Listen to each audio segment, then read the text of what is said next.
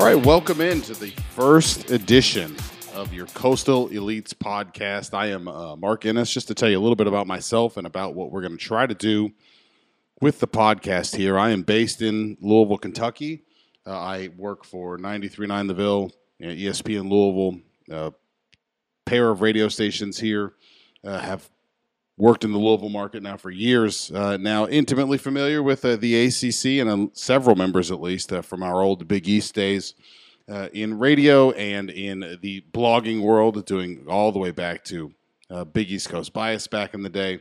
And I'm a junkie for a league that I think is underserved, underappreciated, often the butt of jokes, deservedly so, but is a weird, entertaining, I think downright charming amalgam of schools trying to survive as a conference and trying to, I think, survive in the world of college football, where almost none of them are naturally sort of built to be superpowers in the world of college football, but striving nonetheless. And then I think the chronic underachievement of schools that are built for that sort of thing. And this podcast is going to come out once, maybe twice a week. We might do something where, depending on how easy it is to get this sort of thing off the ground, some reaction stuff.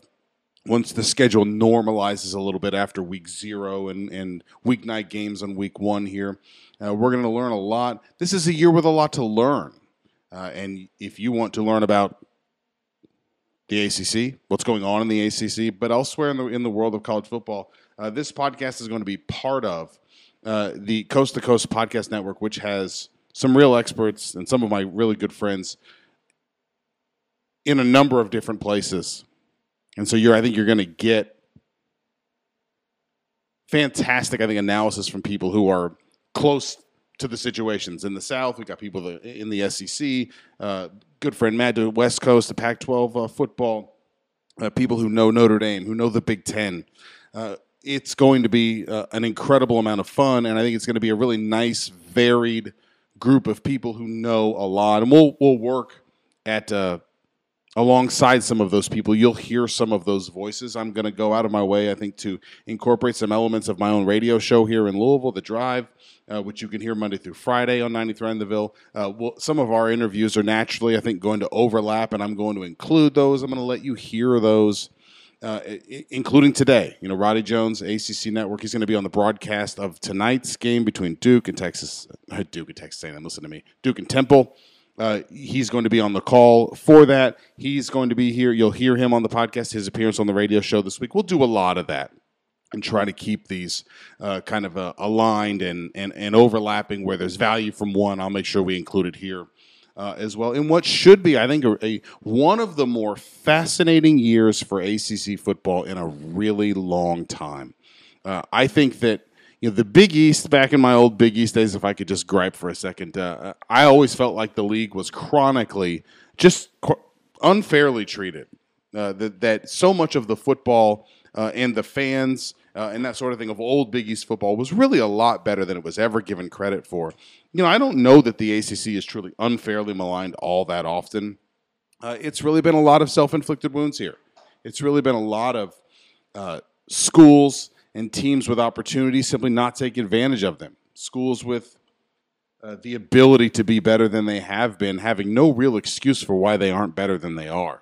And this is a rare year where I think going into this season, there's at least a pretty good reason or series of reasons to feel a whole lot better about what can be done in the ACC other than Clemson. And so much of any analysis of ACC football has that hidden qualifier in there other than Clemson or besides Clemson.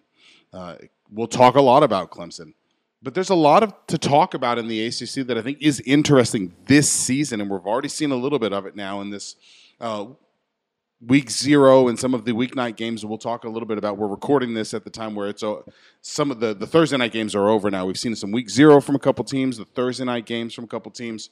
And then Saturday, everyone else sort of kicks into it. And we're going to talk about all of it. But, I think we would be remiss if we did not start by saying just sort of some some big picture storylines for 2022 for the ACC, and I think we would all be being dishonest if we didn't say that we're all kind of fascinated to see just how much, if at all, the general shadow and constant chatter about realignment, how much of that really overshadows the season. I do have sort of vivid memories of it really kind of wrecking the Big East in a couple of different seasons in the ACC. I don't know that we'll see any further realignment moves, but the constant chatter about it has to have some sort of effect on sort of fans and support and that sort of thing. And I'll be fascinated to see if we really get any this year. And if so, sort of how it plays out among fans and administrators. And a close kind of second to that is in terms of storylines is what I'm fascinated in seeing. I've heard it kind of sneak out from people in their own analysis of individual teams and that sort of thing. But it does feel like outside of the schools, and maybe even with those places too, who have, a football pedigree or have the fundamentals about them, they represent something that would be valuable to perhaps the Big Ten or the SEC in this new world of college football. Feeling like this is the beginning of a period where everyone recognizes that they're under the microscope. And that in addition to the raw kind of competition and the ability to compete for ACC championships and perhaps be a college football playoff contender, will we see fans have shorter patience than they even normally do? Or will we see administrators and boosters and people who are more in the game than they've ever been thanks to collectives and NIL and that sort of thing? Will we see even less patience? Will we see shorter leashes, less long-term willingness to sort of put up with, quite frankly, I think you'd say in the ACC, there are some real proven patiences that have been rewarded. NC State, we'll talk a lot about them, one of the best teams, probably the clear second best team in the ACC, and maybe the best, we'll see, has been patient with Dave Doeren, and they've been rewarded with it. Wake Forest was very, very patient with Dave Clawson. They've been rewarded with it. I think Pitt was patient with Pat Narduzzi, and now they have something really established there. But I wonder if we will see this feeling of impatience and this feeling of the urgency of everybody's football program's got to really put on its best dress here. Everyone's got to look as good as they possibly can, as valuable as they possibly can in the world of either trying to make the ACC more valuable as it is or to make themselves sort of realignment candidates, expansion candidates in some sort of a distant future here. It will be fascinating to see if maybe we see coaches get a little bit less room than they would get in a vacuum because the school realizes we don't have time to grind through years where there's not a lot of anything sexy happening. We got to get somewhere. And so I think that those two dynamics just sort of hovering over the ACC all year, even if we're not talking about it explicitly, they're going to be there. They're going to be there. And how that plays out in kinds of the decisions that are made, the leash that various coaches and players and that sort of thing are given, the degree to which schools stick with a model versus coaches wanting to bring in transfers or flip-flopping around on coordinators and things like that. All of that, I think, is sort of going to play out in interesting and different ways than we've seen in the ACC before, where I think, again, I don't get the sense that there is a tremendous amount of let's do this together. The ACC knows they're bound by this grant of rights, which seems, pretty ironclad at this point. But we will see, how that plays out. And everyone, I think, rather than sort of being in this sort of collective improvement model here, I think everyone realizes this is home for now, but that it's really going to be up to each school, each athletic department, each AD, each head coach, to put their football programs in the best place they can be, in the best light forward going forward. Some places, some other storylines that I'm looking forward, just kind of in an umbrella over the entire ACC. You got a lot of new faces between head coaches and new head coaches and coaches with a lot to prove, making coordinator changes and philosophy changes, trying to sort of get something straightened out or get something stabilized or get things going in a different direction with some fresh air. In the Coastal Division, you have 4 new head coaches, and each one of them is kind of an interesting fit in this league. Mike Elko, familiar with the ACC, but is well thought of in the world of college football, taking on one of the most difficult jobs in all of college football at Duke, and walking in to, unfortunately, I think Duke at the unhealthiest that it's really been in a long time, despite the great work that David Cutcliffe did. They're the 2 Virginia schools trying something new. I think the Virginia Tech, I would love to hear the eventual autopsy of sort of what went wrong with Justin Fuente, because they got off to a good start. He had a great pedigree. And it just sort of seemed like they won games and no one was happy or liked one another.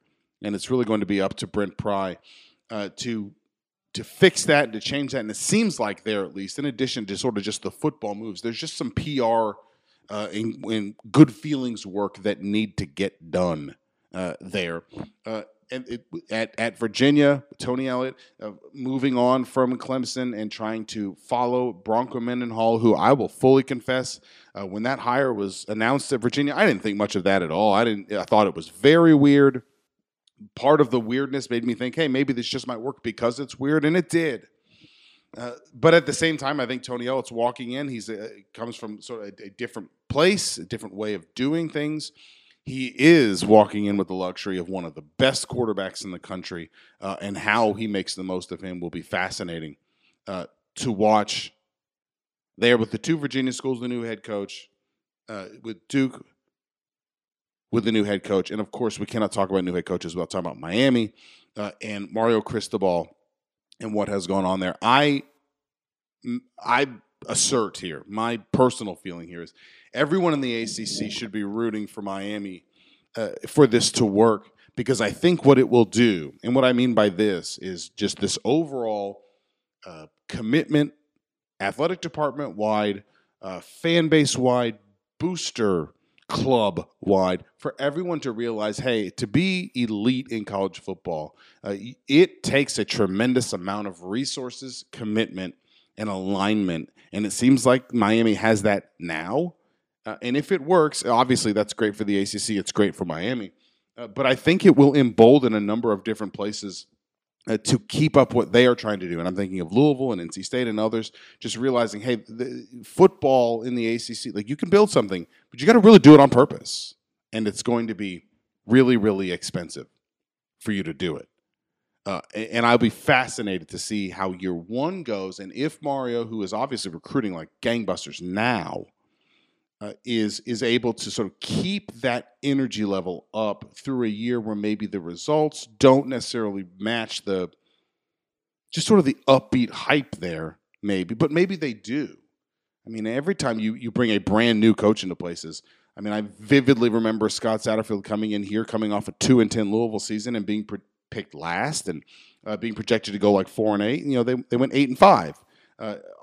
I don't know that any of these new coaches have a dramatic increase in how they think their teams or improvement will do in year 1. But it's always entirely possible. And just like Tony Elliott at Virginia, to walk in with an established quarterback always makes your job a lot easier. And in terms of big picture storylines for the entire ACC, nothing encapsulates this ACC more.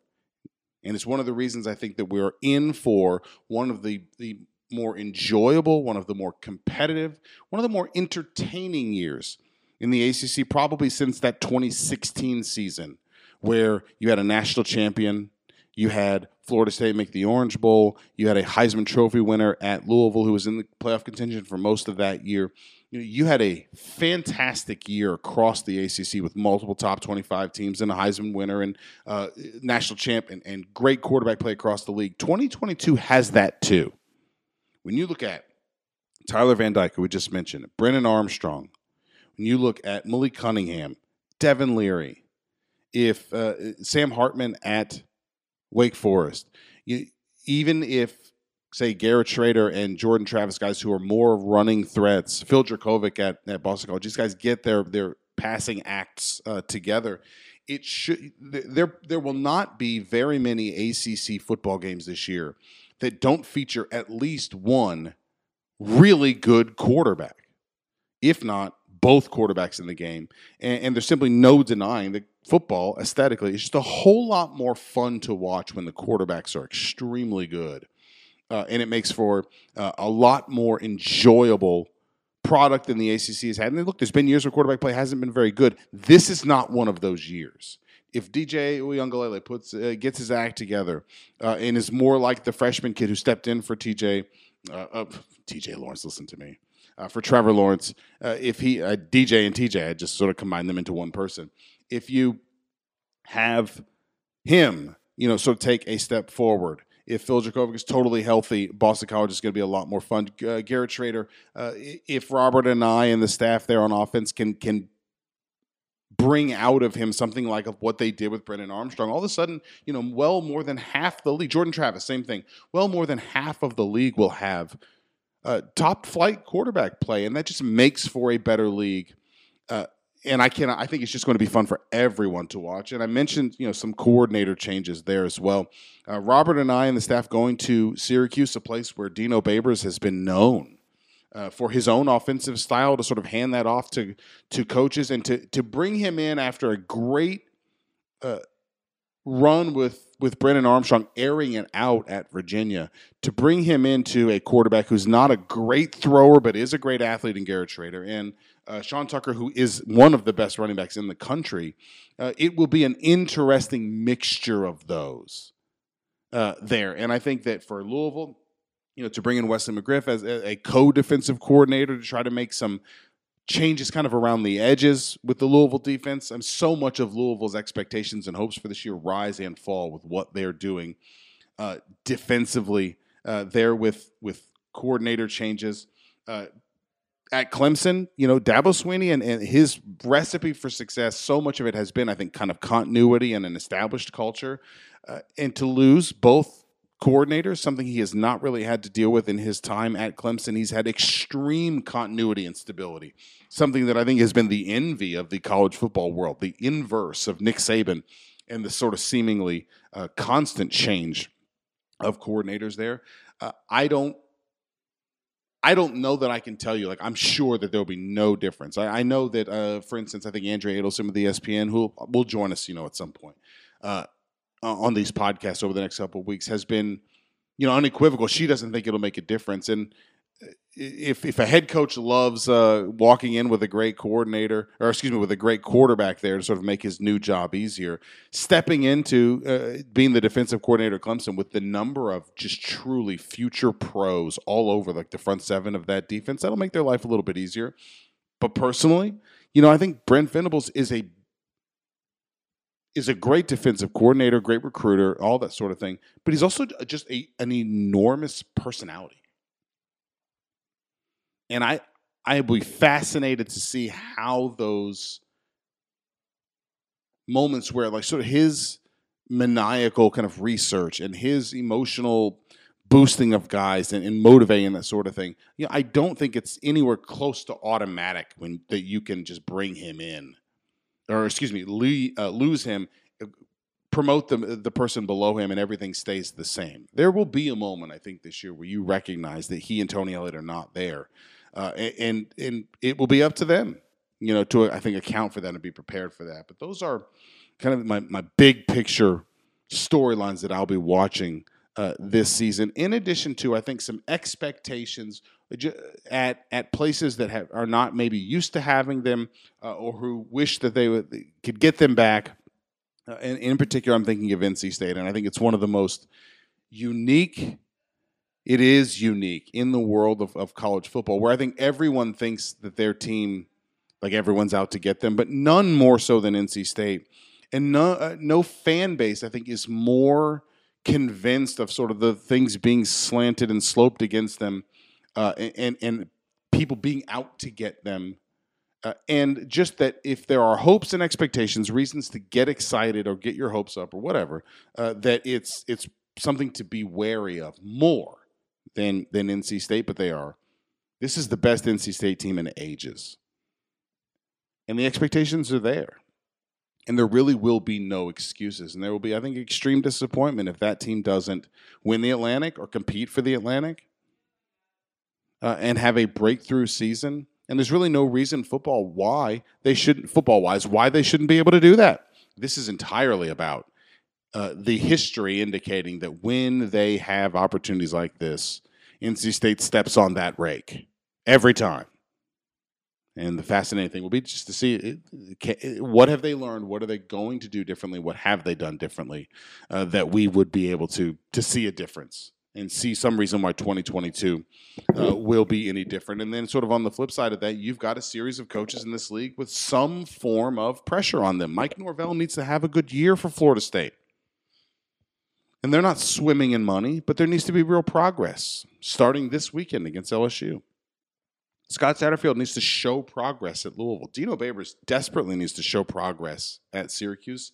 Jeff Collins has got to have some actual progress at Georgia Tech. It's sneaky, one of the jobs with the most potential and some of the most unique challenges in the ACC and maybe in the world of college football. But things have not gone well in trying to join kind of modern football and not recover. I don't want to be unfair to Paul Johnson. They were successful there, but move beyond a unique way of doing things that was going to take the kind of patience that we're wondering if anybody in the ACC can really afford to even have anymore. And it doesn't help, by the way, just as a complete aside. To be Georgia Tech, to have issues, to have challenges, to have things you got to make up for, that sort of thing. And then realize that every single year, well, it ends after this year, but your cross-division opponent, the permanent one, is Clemson. Your in-state rival that you play guaranteed at the end of every year is Georgia. You routinely play Notre Dame as a member of the ACC. And they continue to schedule, I think, some pretty tough teams in the non-conference. This year's schedule is maniacal for a guy trying to save his job. They're doing Jeff Collins no favors. And he's another one making staff changes and that sort of thing to sort of try to shake something loose, get something to grow there at Georgia Tech, because it is not an easy job to do. We mentioned that we talk with various ACC-minded folks kind of throughout the season here on this podcast, which you'll hear again. This is your Coastal Elites podcast. That's part of the Coast to Coast College Football Podcast Network. Follow it. Find us on Spotify. You can find us on iTunes, whatever iTunes is now. Apple Podcasts, whatever it is. You'll be able to find us there and enjoy perspectives from really across the country. We'll have good voices in here. We have a long discussion about this opening weekend of college football with Roddy Jones from the ACC Network from my radio show here in Louisville on 93 on the Ville. We're going to let you guys hear that. Little preview action of this weekend's ACC games with Roddy Jones from ESPN and the ACC Network. Roddy, last time we talked to you, I think there was baseball happening behind you. So we've made it through the long days of summer here. Football's back. How good does this feel? It feels really good, Mark. Appreciate you having me on. As much as I love covering regionals, as much as I love covering a Louisville regional, there's nothing like covering football. And this is my this is my home. So I'm excited about getting going. In the ACC this opening weekend here, which one matchup seems juiciest to you? Which one are you most looking forward to? In particular, I don't know what's going to happen there. I can't wait to see what happens in that one. Which one of these sort of has you most intrigued? I think after we saw last weekend, I'd say App State and North Carolina, because we haven't seen App State play. They've got a lot back on the offensive side of the ball. Some questions on defense, but the fact that Carolina struggled stopping FAMU on offense at times makes me feel like that this could be a shootout. And if there's a shootout in Kidd Brewer Stadium in Boone, North Carolina at noon on a Saturday and Carolina's in town, I feel like anything can happen. So that one certainly stands out. I think there's some other interesting ones. BC Rutgers is an interesting one to me.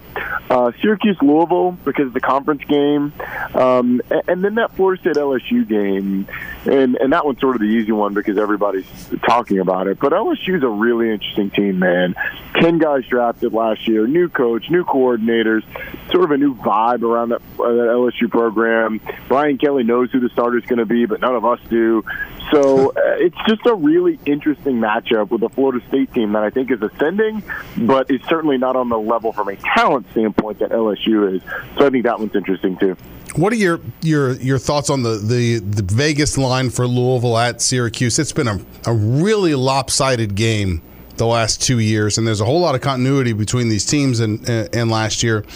But Syracuse just, I think, 4.5 or so in most places. I would have expected a touchdown or something. Like, they've been very lopsided games. What's Vegas seeing in this one that they're expecting this one to be a whole lot closer than it's been in several years with Louisville and Syracuse? Yeah, I think, like, I was actually surprised when I went back and looked at the scoreline of that game that it was as lopsided last year as it was, because to me those teams weren't that far apart, especially when Syracuse figured out how to run the football with Garrett Schrader and Sean Tucker. I think what they're probably seeing is Louisville struggles defensively. The fact that Sean Tucker is back, the majority of that offensive line is back. The Syracuse defense was one of the best in the league last year, and they held Louisville to its third lowest offensive putout of the year last year. So when you put all those things in there and you see the score line and you kind of see how it happened, it makes you feel like, hey, it should be closer. But I'm not sure that Vegas really knows how to gauge the transfers that Louisville got in, especially on the defensive line, the return of Monty Montgomery, because I think those two things really improve Louisville's defense just off of talent alone and explosiveness. And then I don't know that Louisville's offensive line is getting enough credit for what they've got coming back. It should be one of the best, if not the best, in the league. So I would have had it at like a 10-point game if you were asking me to handicap. I am nowhere near as smart as those guys, but it feels more like that should be the spread than what it is right now. We're talking with Roddy Jones from the ACC Network and ESPN, one of our favorites to talk ACC football with. You mentioned North Carolina and App State. It's kind of a fun, I don't want to do little brother, whatever you want to call it, pair of games with NC State and East Carolina, with North Carolina and App State. I know with App State, it's sort of any chance they get, there's sort of an emotional element to sort of punch up and get one of the bigger schools in North Carolina. East Carolina loves to do the same thing, and you've got NC State with real expectations and really embracing them, I think, this whole offseason with their rhetoric there. Your thoughts on NC State at East Carolina and all of the history of NC State sort of tripping over the rakes in the yard when they have expectations like this? Well, first off, just about the game, I absolutely hate the fact that they're playing this game at East Carolina. The ACC has 10 games where the ACC schools go to Group of 5 schools this year. That's ridiculous. The other 4 Power 5 conferences have 3 each. The SEC has 3. Vanderbilt goes to 2 of them, and then the third one is Arkansas going to BYU, which is like a completely separate thing, and I don't think should even be counted in this. Yeah. Like, going to BYU is a trip that everybody should take at some point. Well, yeah. based on recent events, maybe nobody should take that trip. Yeah. But going to BYU is certainly a different story. So the league has to get this out. Like, you cannot have this become a regular thing. I think there's 6 on the schedule next year. I get the financial part of doing it, but it doesn't set your league up for success. The fact that UNC and NC State are playing in-state Group of 5 teams is great. I think it's great for the state.